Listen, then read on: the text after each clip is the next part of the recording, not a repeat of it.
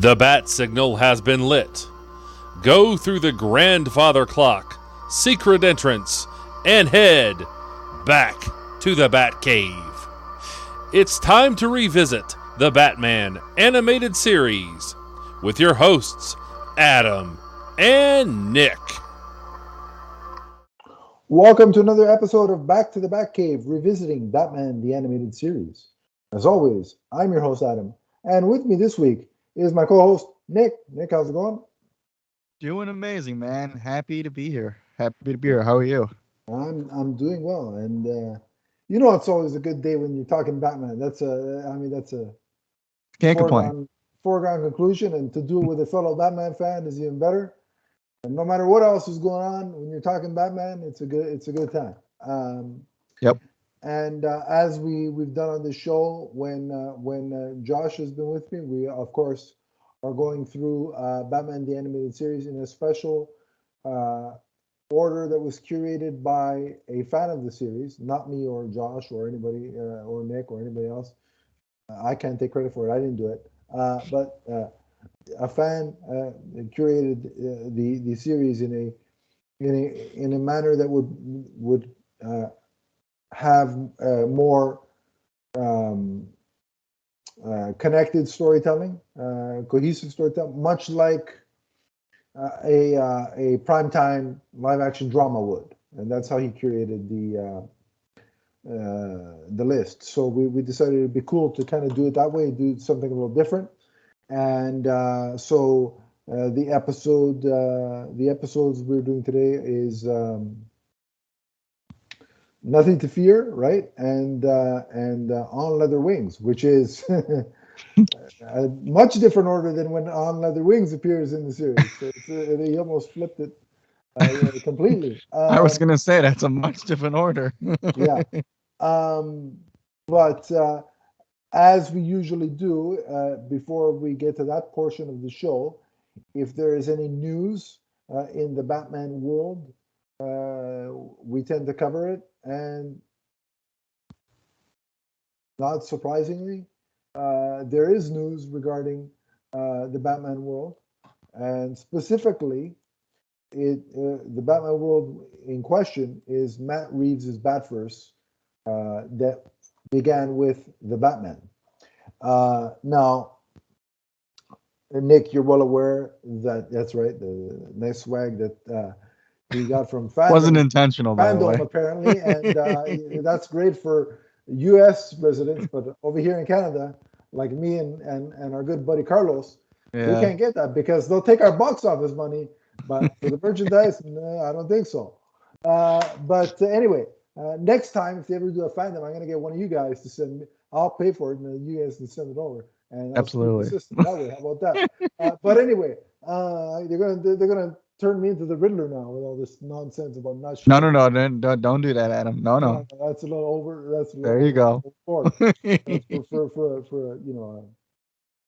a hoodie, but so the Batman began Matt Reeves' world, and as we know, he's going to continue it with the next piece of the Batverse puzzle is going to be the HBO Max spin-off series revolving around Colin Farrell's Penguin.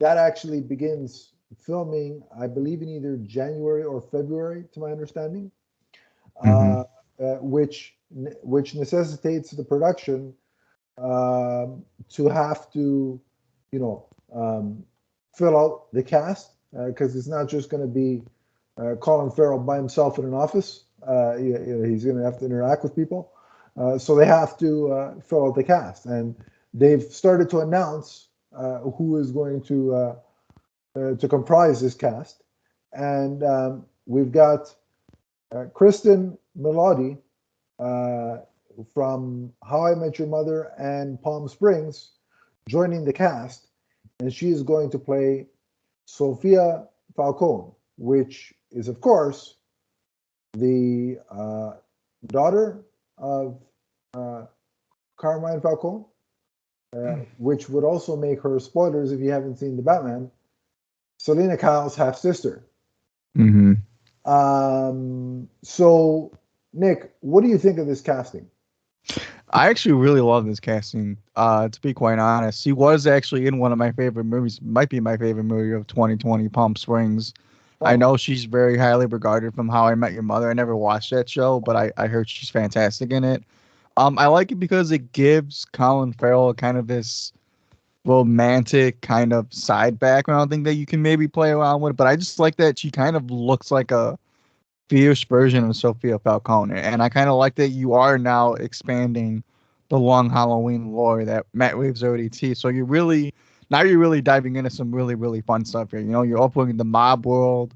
Who knows what else you can do now? But I think Sophia Falcone's a really great call, especially for this show. And I think she's going to play up Colin Farrell really, really well, to be quite yeah, honest. and it seems like she's going. I'm assuming she's going to be after Oz because Hmm. he is making a play to take over her father's, territory Yep. since he's no longer part of the land of the living. And so that's going to be an interesting dynamic. I I watched How I Met Your Mother in spurts, but it's been so long that I can't say. I mean, she looks familiar, but it's not like I can Hmm. pinpoint. Oh yeah, that performance of hers in episode, season 3, episode whatever. I can't do that because it's been so long since I watched Right. it so Yeah. sporadically. So I really haven't seen her in anything. But I like the fact. I'll tell you what. And this is kind of. I mean, it's a small thing. It's not really that important. You think I'm getting ready to click the pen? That's not what I I'm was gonna doing. say, I Okay, know you. I'm not there yet. I need to see her in action before I can start clicking the pen. Oh my. But We need to transition you over to pencils, my man. well, there'll be a lot of sharpening. I'll tell you that much. Um, but no, I like the fact that they've cast an actress who has based off of her name, Italian background of some sort. Yeah. Again, it's trivial. It's a small thing, but they did it with John Turturro, and now they're continuing that with this casting. And I just think it's cool because they're playing Italian characters of Italian background. Mm-hmm. Getting actors and actresses that are that is kind of cool. No disrespect to Tom Wilkinson, but I mean that's an English dude playing a Right. stereotype of an Italian, right? And it's like Yeah. it loses some authenticity there when they do that. And the guy from Mm-hmm. Gotham, I don't know what his background was. Maybe it was Italian or not, but it just seemed. It's like again, it felt to me both of those performances like somebody doing a stereotype of an Italian mobster, and it's like, Mm-hmm. can we get something a little more authentic? And John Turturro definitely give us that. And I think Kristen will continue that, or I'm hopeful that she'll continue that trend Great. uh, along the way. So I'm looking forward to it, even though I'm not overly familiar with her body of work. Mm-hmm. At this point, I'm willing to bet that Matt Reeves is a part of the casting process. Because he's an executive producer on the show and this is his world. So at this point, based off of the Batman, his casting was on point, for the whole cast. So I'm not going to start questioning or second guessing him at this point. Mm-hmm. So that's where I stand on that. I'm so excited that this show's happening. I can't wait. And I just watched the Batman again. Uh, Yeah. Halloween. That was my Halloween movie choice. It's a great And it choice. gets better every time you watch it. Just Oh yeah. it's I mean, so and also like to your point, would you really have ever thought that you were really, really excited for a Penguin series? Like, no, like because yeah, confirmed, like Batman's not in it that we know of right now. And maybe Bruce Wayne makes I an mean Bruce appearance for Wayne like a might show up, Penguin show. You but we'll know? see in the shadows. Maybe I could see you Yeah. know, But like it's just Penguin, like it's a yeah, villain series. I mean, like yeah. it's crazy that like we're actually hyped for a like a Yeah, solo it's villain it's series just like that. the portrayal of that Colin Farrell provided was so good.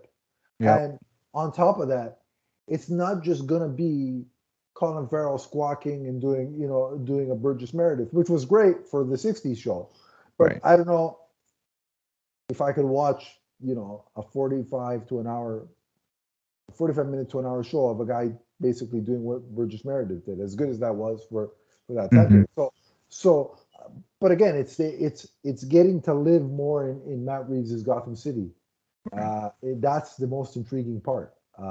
Of course, and seeing where the Penguin, like that power grab, seeing that Scarface kind of show scenario played out in Gotham City is really appealing.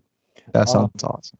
And apparently, according to the news that we're going to talk about now, we're going to get to spend even more time in Matt Reeves' Gotham City via HBO Max, because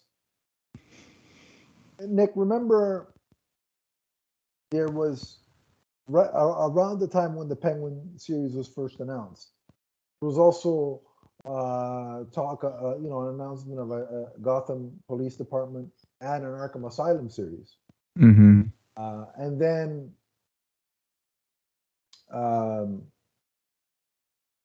it seemed like the Gotham PD show was shelved, and they were going to focus more on the Arkham Asylum show. Well, there's two bits of news. The one bit of news is that apparently, according to the Hollywood Reporter, the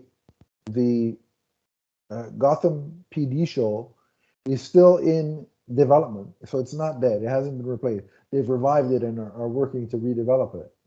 But also that the Arkham Asylum series has taken a step forward, and that step forward is the hiring of Antonio Campos as showrunner and director. And his previous credits include the HBO Max series The Staircase and The Sinner, along with indie movies Christine and Simon Killer.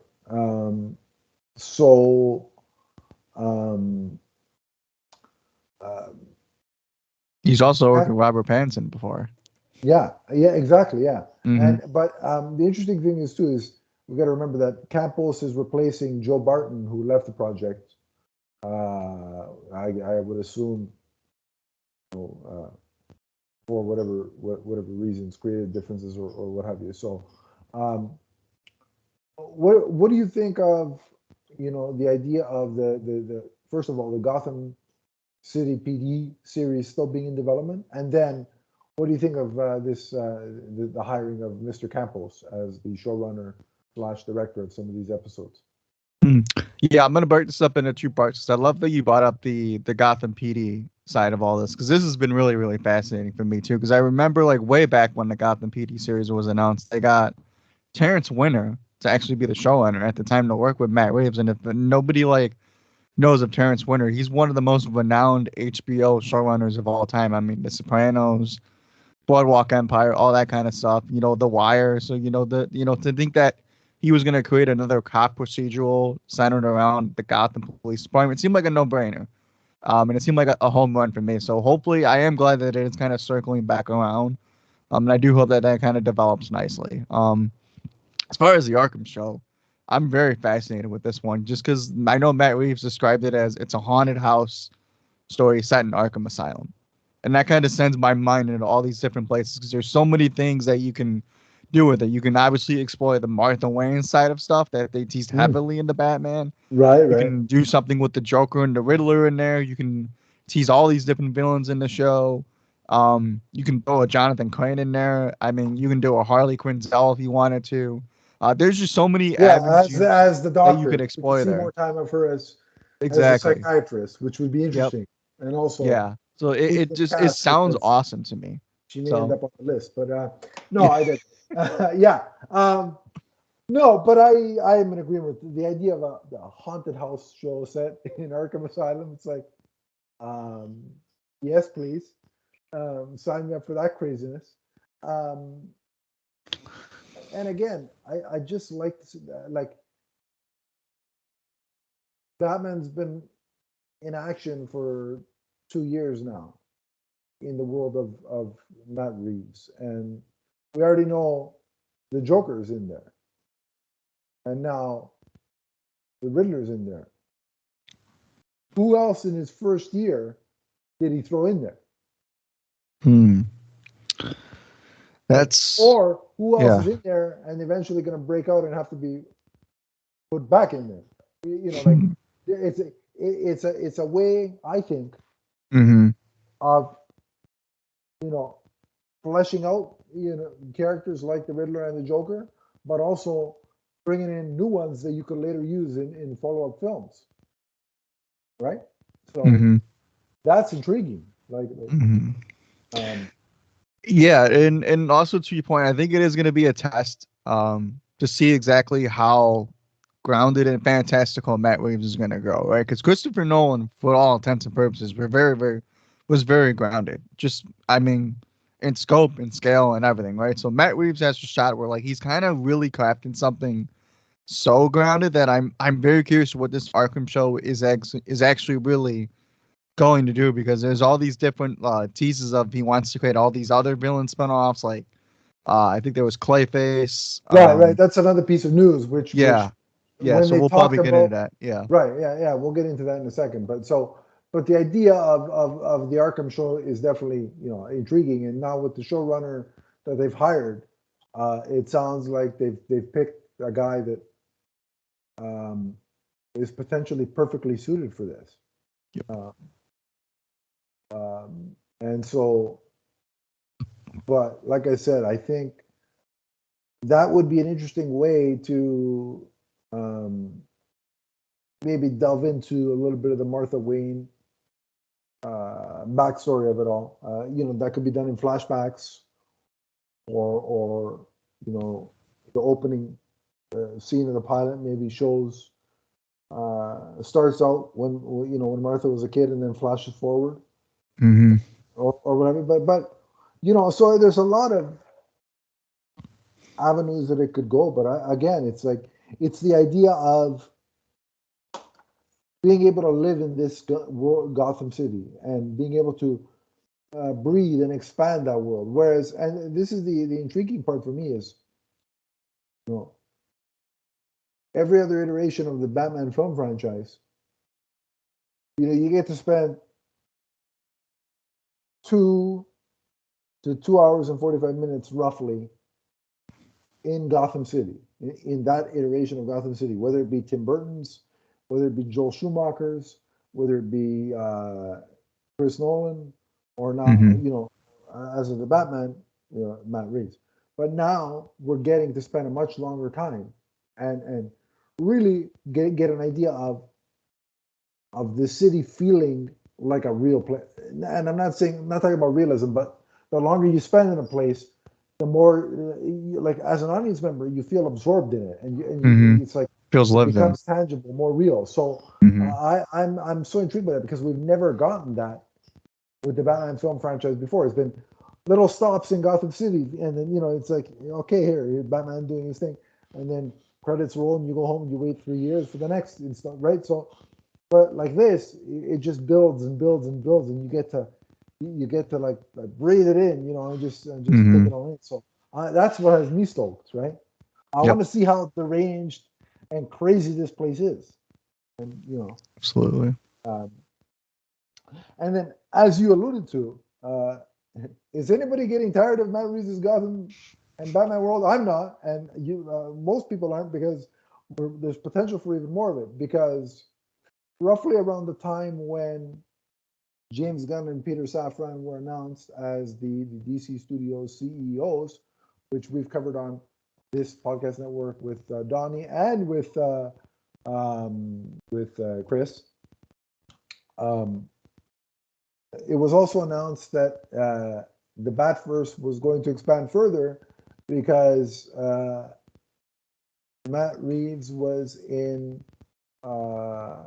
discussions or like early planning stages on other projects, both for film and for streaming, set around the world of the Batman, specifically some of his villains, and some of the names tossed around in the Hollywood Reporter article were Professor Pig, which is an interesting one. That guy creeps me out. And so if that came about, that would be really creepy. There was Clayface.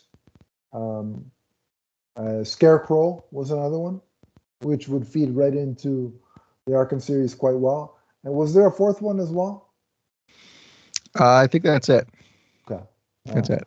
So yeah, so and it's not a guarantee that just because those three were mentioned, that those are going to be the three that actually end up being on screen. Like during the development process, the roster could, or the lineup could change. But as of right now, that's what we're hearing. So what do you think on that?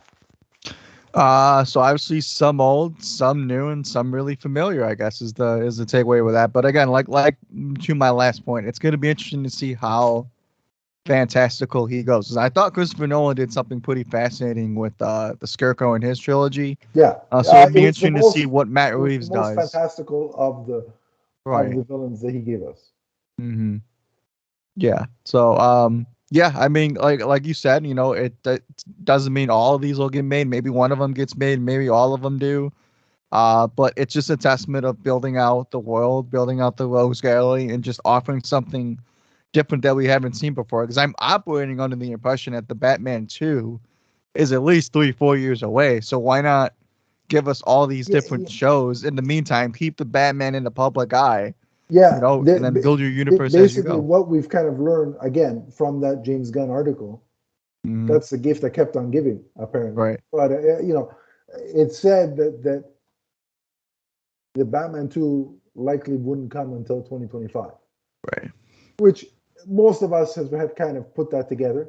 Mm-hmm. Like, there are still some people that are operating in La La Land saying, well, the sequel's not coming. Like, there's still people trying to convince that the Batman wasn't successful, and it's like, okay, they signed Matt Reeves to an overall deal. They've got what now? What did we just say? 3 spin-off shows? Yeah, right. Roughly, yeah. And a sequel. I don't know what certain people quantify as success, but last night, and again, I'm not an insider in Hollywood. Like, I'm not a producer. I don't know how these things work, but just general observation. I don't think the green light spin-off series and sequels to stuff that aren't successful. Right. Like, I don't know. League of Extraordinary Gentlemen didn't get a sequel. So I wonder why. So that notion that, it's not coming. It hasn't been greenlit. I'm like, huh? What world? What universe are you on? Bizarro World, obviously. That movie hasn't been greenlit yet. Like, I don't understand. So if anybody reads these articles and still thinks that the Batman 2 isn't coming, I've got news for you. The world is not flat. See a psychiatrist, because clearly there is something wrong with you. Learn how to read. Hooked on Phonics is a great tool. It's good. I suggest using it, because clearly there's a sequel on the way. But anyway, that's all the news that we have in terms of the Batman and his ever-expanding universe via Matt Reeves. We have, and don't forget, they're still shopping the animated Cape Crusader, which is co-produced by Matt Reeves. Mm-hmm. And of course, we're going to cover it on this channel when that gets going. So as all this stuff starts to, as we get more news, as it starts to come to fruition, you can bet that it's going to be covered on this network. And I'm ready to consume it all. And let's go. And it's a good time to be a Batman fan. Always. And based on the news lately, it seems like it's going to be a really good time to be a DC fan overall. Come real soon here. So this network is going to be all over it. I'm sure you guys on your end, when you're not here with me, you're going to be all over it with Nico and Mr. C. So there's going to be a lot of coverage across the board on these wonderful projects. So about time. let's go. Let's get all the popcorn and let's Let's consume. I'm ready. Amen. But until then, we're going to be, of course, continuing our journey through Batman the Animated Series. And we're going to do that after the break. And so stay tuned. We will be right back. What's up, everyone? It's the Emerald Enthusiast. For all of your multiverse viewing and listening needs, check out our shows, which include Teenage Mutant Ninja Turtles, Ghostbusters, Power Rangers, the Marvel Universe, and the DC Universe, including the Emerald Echo podcast. You can check us out on Podbean, and remember to subscribe right here on YouTube. That's the Multiverse Musings Podcast Network. From the first podcast to the last. And we're back. And as promised, we are continuing our watch through of Batman the Animated Series in this fan curated order that I stumbled across online way back when. And so when Josh was last with me, the next two episodes we had in the queue were Nothing to Fear and On Leather Wings. So Nick, that's what you and I are going to discuss today. So give us a little bit of just a brief kind of summary of Nothing to Fear. Yeah, so Nothing to Fear is actually the introduction to Scarecrow, believe it or not. And this was, might I add, a rather frightening design to see at a young age. I just thought he looked kind of like scary. Like, like Freddy Krueger kind of. Yeah, like a Freddy Krueger kind of like. So just his overall look, I thought was pretty scary, even as a little kid. Kind of still is today in a way too. How they've kind of evolved that design throughout the series, but that's neither here nor there. So yeah, the episode is essentially Batman's first encounter with the Scarecrow and the fear toxin, and Batman's, I guess, first real internal mental struggle within himself and how he kind of overcomes, this idea of fear. So I think it was a pretty solid introduction, actually. Some pretty scary stuff in here too, actually. Yeah. I really like the way they introduced Scarecrow in the sense that clearly he was trying to hit the university that he felt wronged him, where it would hurt them the most, their pocketbook, right? And that's what was wrong with the university. But we meet Scarecrow and he's already Scarecrow. Like, we're thrown into this Scarecrow attack, but then throughout the course of the episode, we get a flashback where he tells one of his goons basically his origin story. And that, he, as a child, he was obsessed with fear. He liked to torment both fellow children and animals. Very creepy. Again, for a kid's show, this went into territory that was like, another kid experimenting on or tormenting animals and kids. I don't know. The same Looney Tunes, folks. And then we talk about how he became a professor of psychology, specializing in fear and trauma, and then when he got his position of power, would do tests on students because that's how insanity, I guess, flows. And so I like that flashback aspect of it. I thought it made it feel like it was something of a live action show, whereas, like, I don't recall back then watching cartoons or animated series, however you want to call it, and seeing many flashbacks. Like, it wasn't really, of the cartoons that I watched, it wasn't necessarily a thing. So seeing that, I don't know, it adds a different layer to the proceedings. If that makes any sense.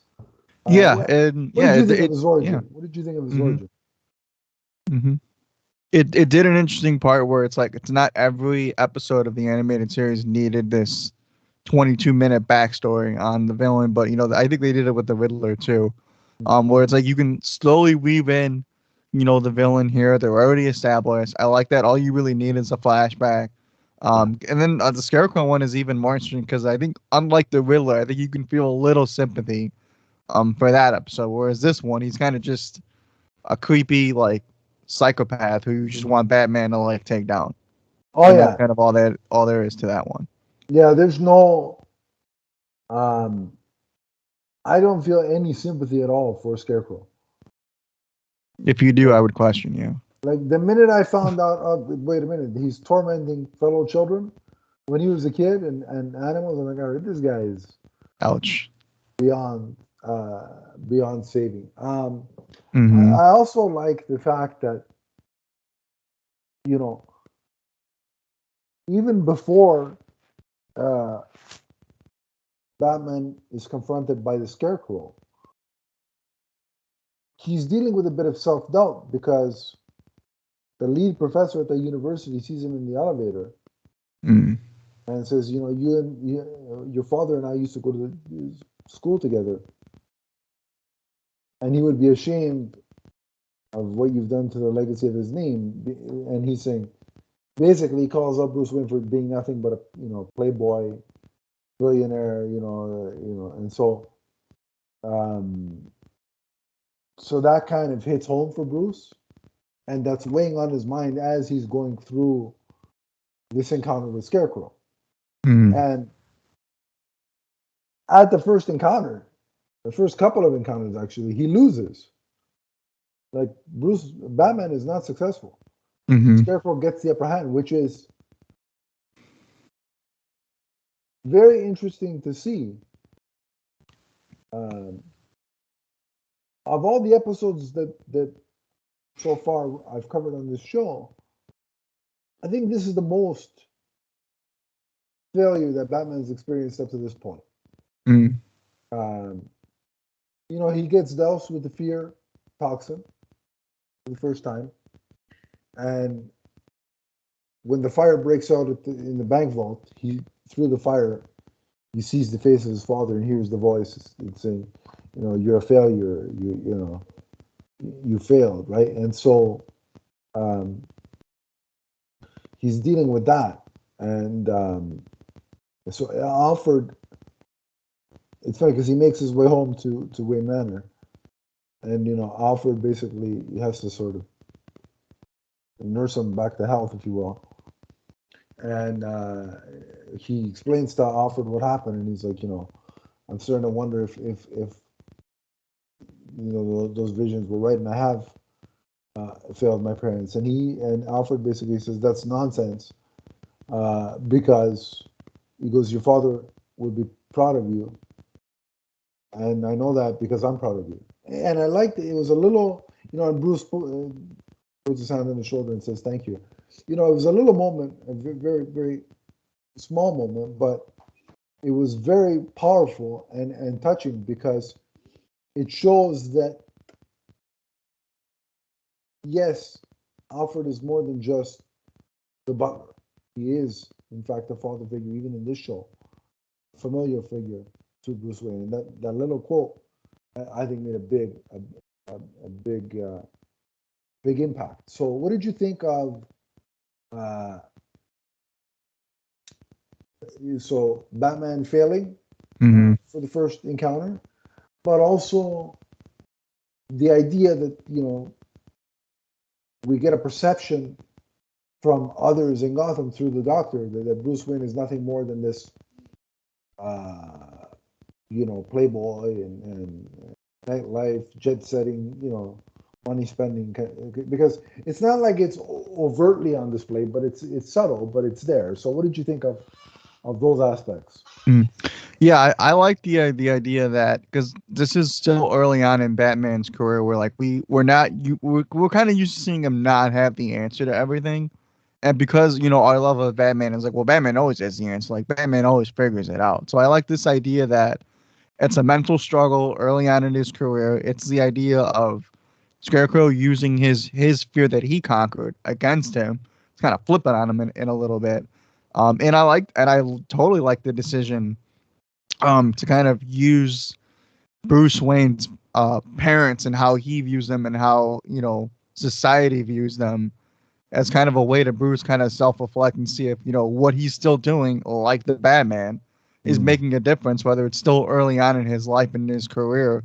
So I like, because I don't think we really had that kind of question in any medium prior to that point, where it's like we've always known where the Waynes were just squeaky clean people that just happened to get shot in an alley, and Bruce Wayne became an orphan and he ended up becoming Batman, right? There wasn't this, Bruce Wayne was this, esteemed man that got them idolized, and like you're just not living up to his name, right? Like there was none of that.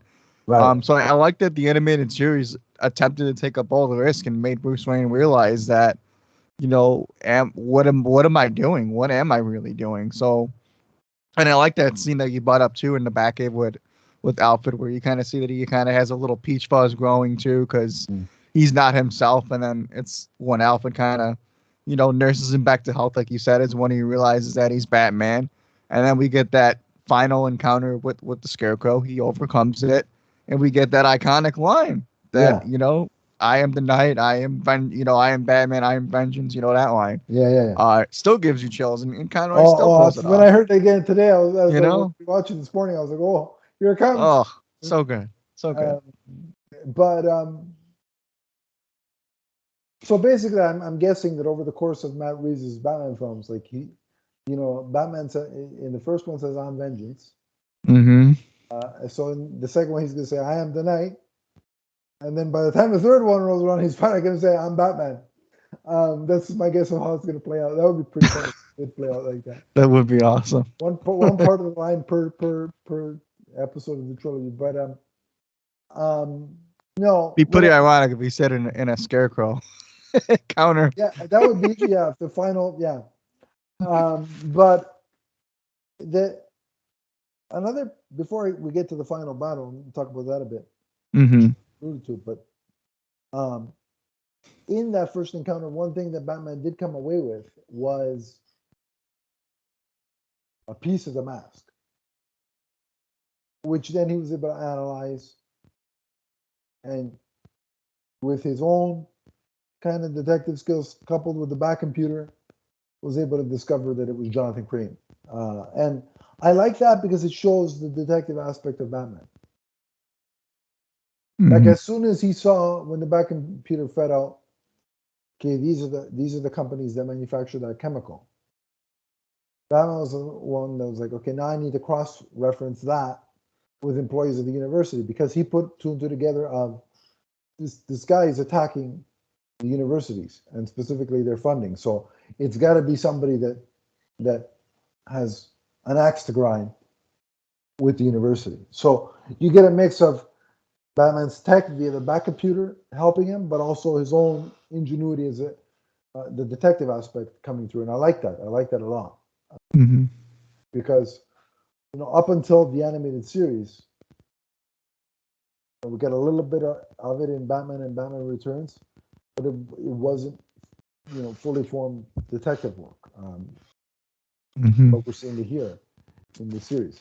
And I liked it. So that was nice to see. The other thing that I noticed in the final sort of battle, the third act battle, man, that thing was destructive. Like the blimp is going through buildings. It's like, where is this? I got Man of Steel vibes happening. No, I'm not saying that because I love Man of Steel, but I just see things going in buildings, and it's like, wait. Power Rangers too. What is going on here? Like, but my question, it was like, who's going to clean this up? But no, but the only reconciling thing that I kind of, and again, this is the negative of kind of watching it in a post Nolan world, because when you're watching the blimp like demolish a building, you're like, were there people in there? Like all of a sudden you want an explanation of what were the people. But I'm guessing because it was so late at night that those particular buildings were empty, is my guess. You would think. I would hope, because otherwise. But no, it was just I never noticed how destructive that third act was before. So rewatching it now. I mean, the thing's on flames. Buildings are on flames. Yeah, it's chaos everywhere. But again, Batman is again hit with the fear gas, but he overcomes it, and he says that classic line, Mm-hmm. and is able to, Scarecrow gets away, but Batman's able to track him to sort of his chemical plant where he's got all the chemicals, and Batman had turned on one of the faucets that is emitting the gas, so Crane gets exposed to it. And then as he's backing away, he smashes, he bumps into Batman, and he turns around, and Batman, extends his cape, and Scarecrow sees a giant bat, which Mm-hmm. visually, animation-wise, looked really cool. Mm-hmm. It kind of looked like something out of the Gargoyle series. I don't know if you noticed that. But, Yeah, I know. I noticed the same thing. Yep. But the other thing that I noticed was two influences. With a giant bat face, before you see Batman as a giant bat, that alluded to me Batman Forever. The cutscene where he's in the cave and he's face to face with the giant bat. Yep. And the other thing it alluded to was Batman Begins, when Scarecrow's doused with his own fear toxin, and he sees Batman as a demon kind of creature. Taste of your own medicine, doctor. Yeah. So I thought that was pretty cool, and I'm gonna place I'm betting that Goyer was probably inspired by this episode. Sure. Batman Begins. I'm not gonna say Nolan was, because he probably didn't watch Batman the Animated Series. So, but Goyer is somebody that I could see watching it back. Mm-hmm. Agreed. So yeah, those are things I noticed. So, any thoughts on that final battle on your end? No, just you can bring up an interesting point. Is that everybody wants to see the blimps in live action. I'm not too sure about that now. Yeah, I don't know if that's going to be a good, especially if we're going to have people complaining about destruction afterwards. Yeah. Oh my. But all right, is there anything else we missed that you think we should mention, or? No, I just think that it's a solid introduction to Scarecrow, and like I said, I believe his look kind of evolves throughout the series, and this was a pretty scary one, to say the least. And I think we've only seen the tip of the iceberg with this character. Yeah, and not the iceberg lounge, because that's Penguin, but that's later. Yeah, that's later. But before we move on to the next episode, let's rate this one. So give it a grade, a letter grade for this one. Yeah, I'm gonna give this one. Let's see, we go out of 5 here. Is that what we do? I forgot what we used to do on this particular show. I'll go. You know what? I'll go 4 out of 5. I'll go 4 bats out of 5. That's good. Yeah. There you all go. Right. So yeah. All right. So 4 batarangs. Let's do this. Yeah, we're 4 batarangs. 4 batarangs out of 5. I'm gonna do 4.5 batarangs out of 5. Okay. I thought this was a fantastic episode. I know this is only a 22-minute series. They packed a lot into 22 minutes, including Scarecrow's origin. Mm-hmm. And it was so good that I wanted more of this episode. I wish this thing was an hour. So Me too. Flesh it out more. But yeah, it was a really strong episode. So it's 4.5 for me and a 4 for Nick. So, all right, Nick, let's talk about the next episode, which is On Leather Wings. So, what do you got there?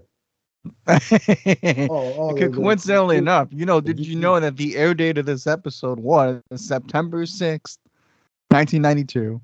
The reason I know that is because it is on the collector's edition of Batman animated series by Columbia Pictures, Adam. Show and tell for the episode. That's way back.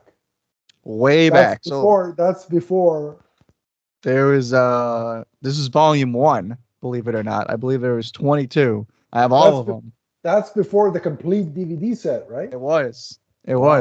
So I got sent one of those every week every month. I believe it was once a month when I was a little kid. That's kind of how I saw the series. So wow. Now, did you update it since to like the Blu-ray version? I don't have the Blu-ray version. I just have the box sets, the standard DVD box sets, then the collector's edition. I'm thinking about it. I hear it's a really good remaster. Yeah, I'm I'm I teetering. know. I'm teetering. It's like one of those like you own it already, so do you really need, but Yeah, that's the internal discussion I'm having with myself. yeah. So, but yeah, all right. So Yeah. On Leather Wings, give us a brief synopsis of On Leather Wings. Yeah, so Leather Wings, and spoiler, this is actually one of my favorite episodes of the series. It's the introduction to Man Bat. So the infamous Man Bat that everybody is clamoring to see in live action. This is where it all began, where this idea of one of our first actually encounters with the police mistaking Batman committing a crime that he obviously didn't commit. Right. And then we get this introduction to Kirk Langstrom. And then we get this real kind of detective story of Batman figuring out this creature terrorizing Gotham City. Harvey Bullock is after the Batman. No surprise to anybody. This kind of drives the wedge even further between him and Commissioner Gordon. And then it's just a really cool story and a detective story about Batman figuring out who Man-Bat is and what he is. And it's a really fascinating tale how they all bring it together in 22 minutes. There's like one twist, but you kind of see it coming. But then they do the classic of like, oh, well, this guy's Man-Bat. But nah, Yeah, I think this what's guy's funny Man-Bat. is the twist doesn't work like on a rewatch. It Because doesn't. we've seen it so many times, it's like it's not a twist anymore, Yeah. but it was intended. At first viewing, it was a twist, but Yeah, right. So, what I find interesting about this is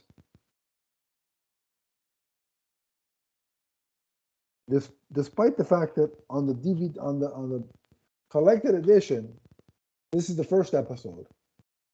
In this reorder that we're doing, it's the second to last episode before the season finale. Yep.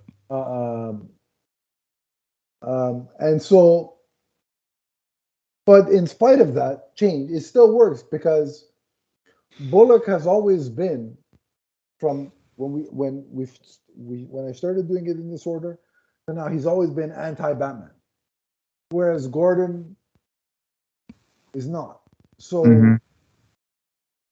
the fact that this comes so late in this rewatch order, it didn't affect it because that was consistently played out throughout the course of so far, and done quite well.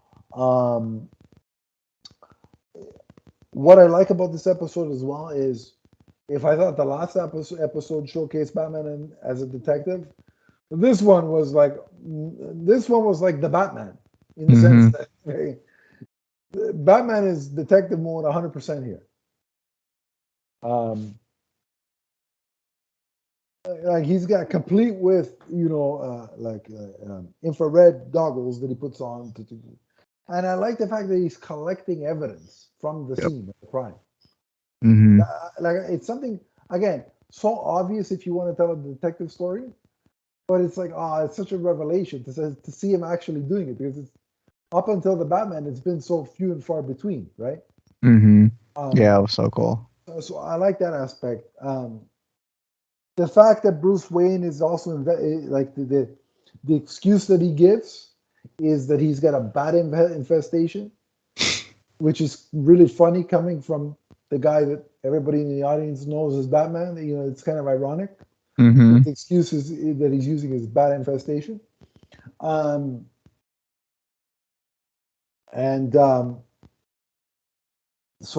I like that. I thought that was pretty interesting.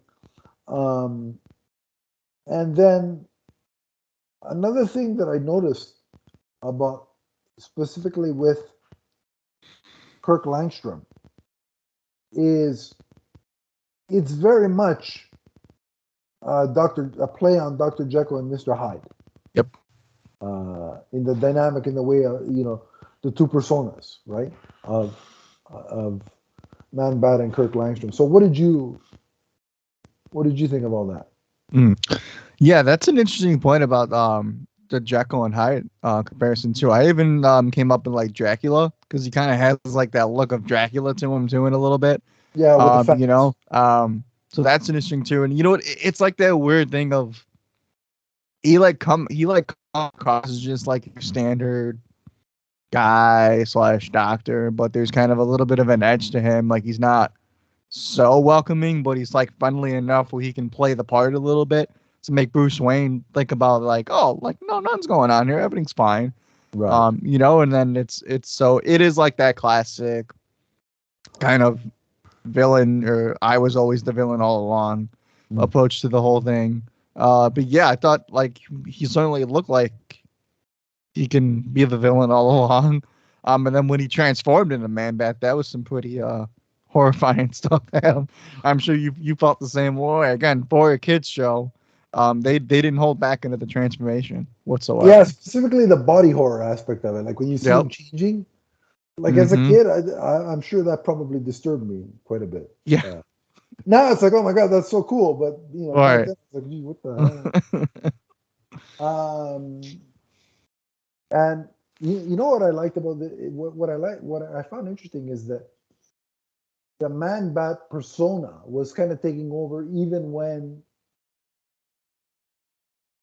Kirk Langstrom was in human form, right? It's like the serum was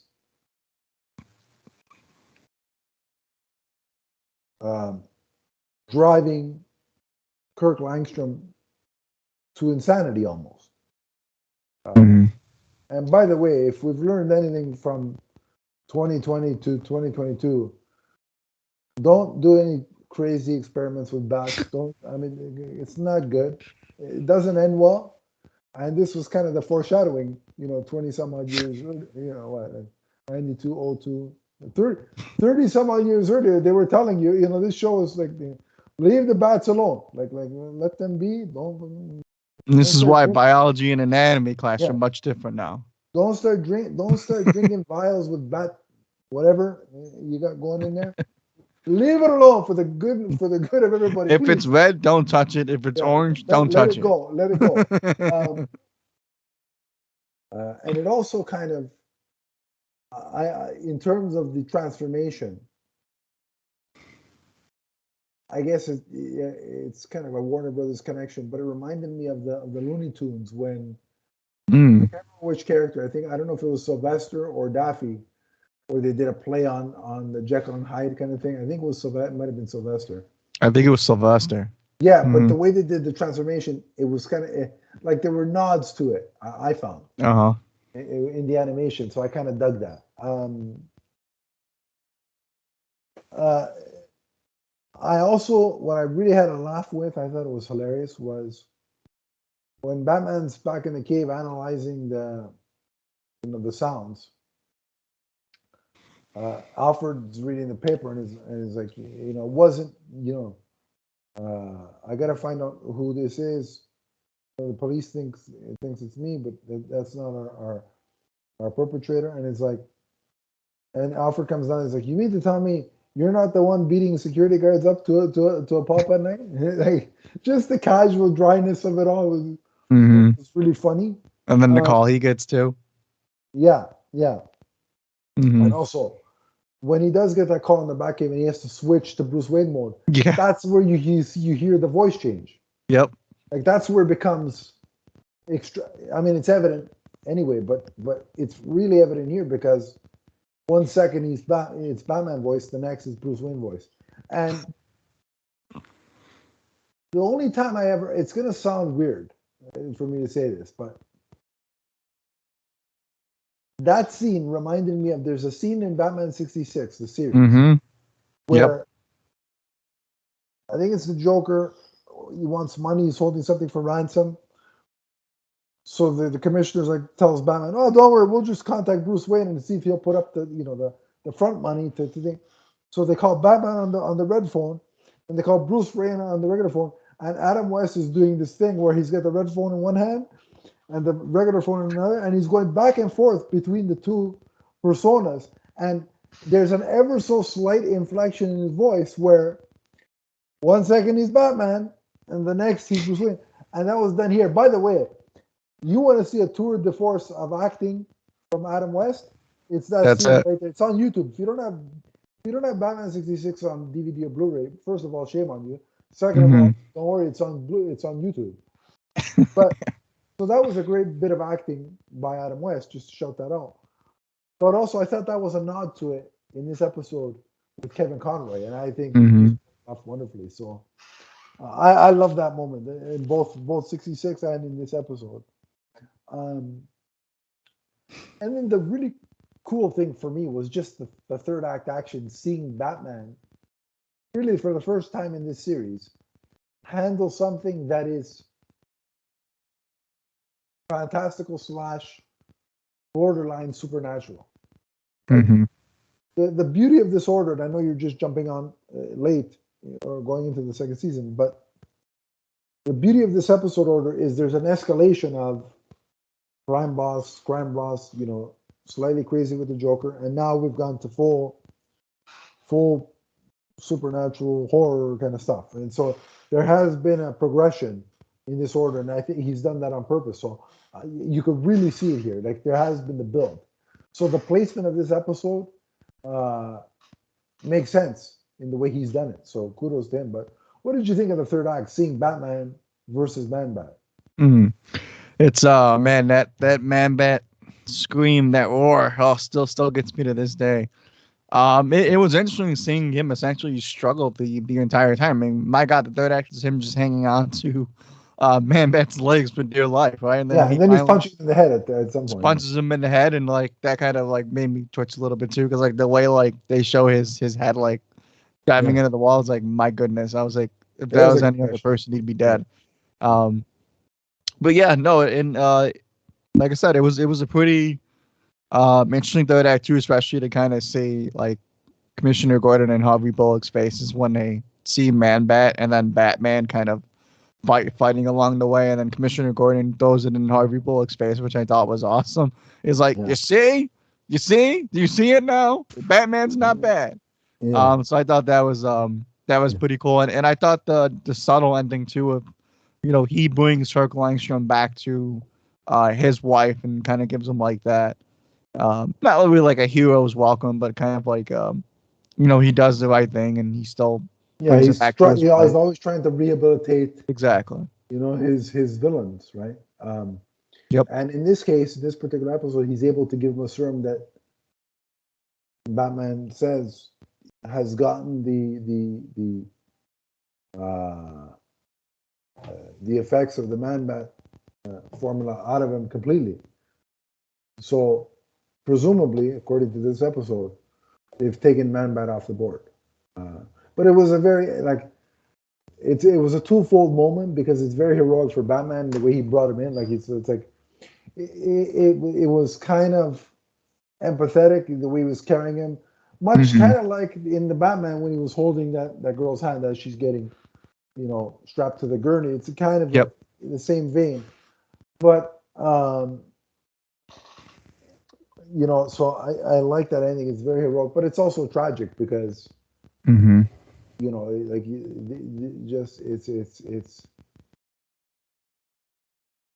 the guy spent the majority of the episode trying to kill you, right? And here you are. It just shows, I think, the fortitude that Batman has to want to help all these people, even if they're the crazies, or the craziest of the crazies. Right. And I really love, one thing I want to say before we do our final grade is, you can tell that this episode was intended to be the first by the amount of heavy use of the Elfman/Walker theme. Like, they plugged that in every freaking chance they got, because they wanted the audience, which at that point was 4 to 10-year-olds. Oh yeah. To be like, remember that Batman movie you liked, or those two at that point? It was Returns by that point. Of that, like they were trying to hammer that.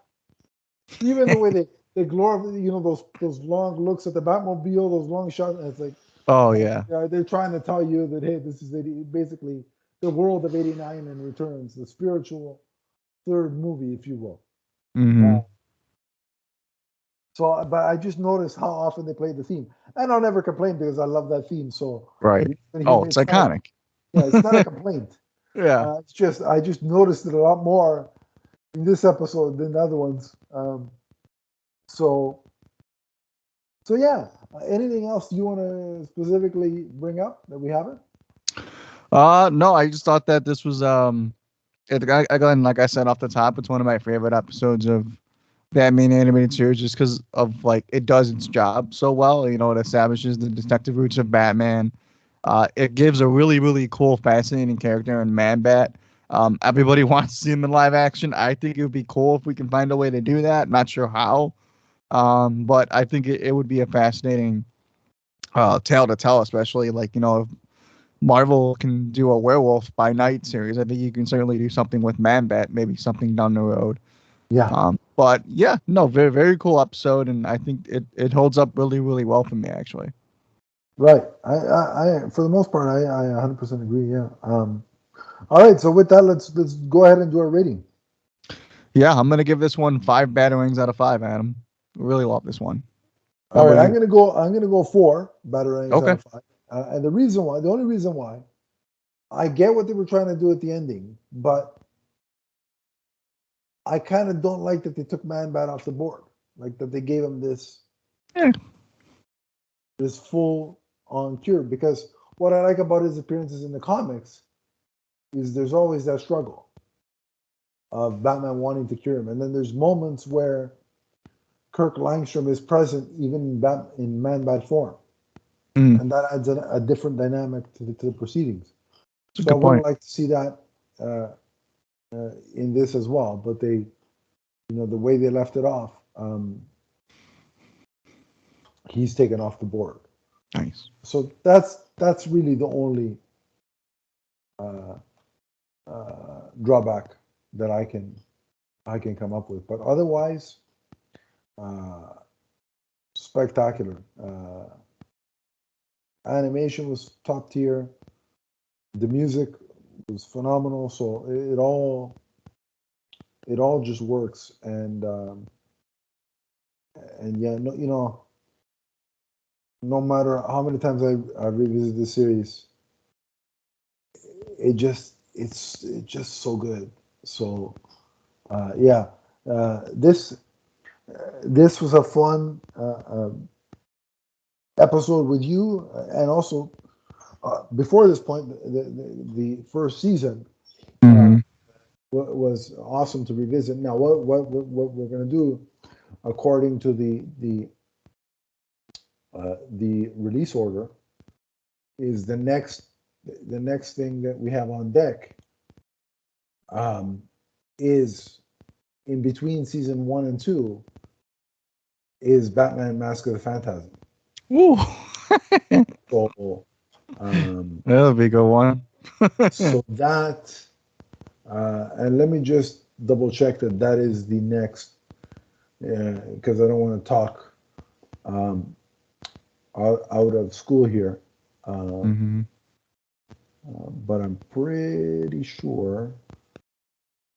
Let's I see. mean, that's one of my favorite Batman mediums. Anything. So if that's the case, we're gonna have a really, really great, Yeah, I've got the list right really here. So great conversation with that one for I've got sure. the list. I've got the Everyone list. should get excited for that one. Not that list, but I've got the list here. Yeah. Uh, and yes, I'm correct. It is the season finale of season 1 is Mask of the Phantasm. So Buckle up. that will be our next episode on this particular show. Um, so be ready if you want to.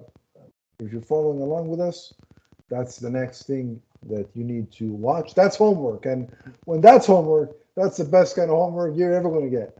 I wish somebody would have given me that homework as a kid. All right. But in the meantime, before we get together and talk about that, Nick, if people want to track you down and talk Batman with you, Hmm. do that.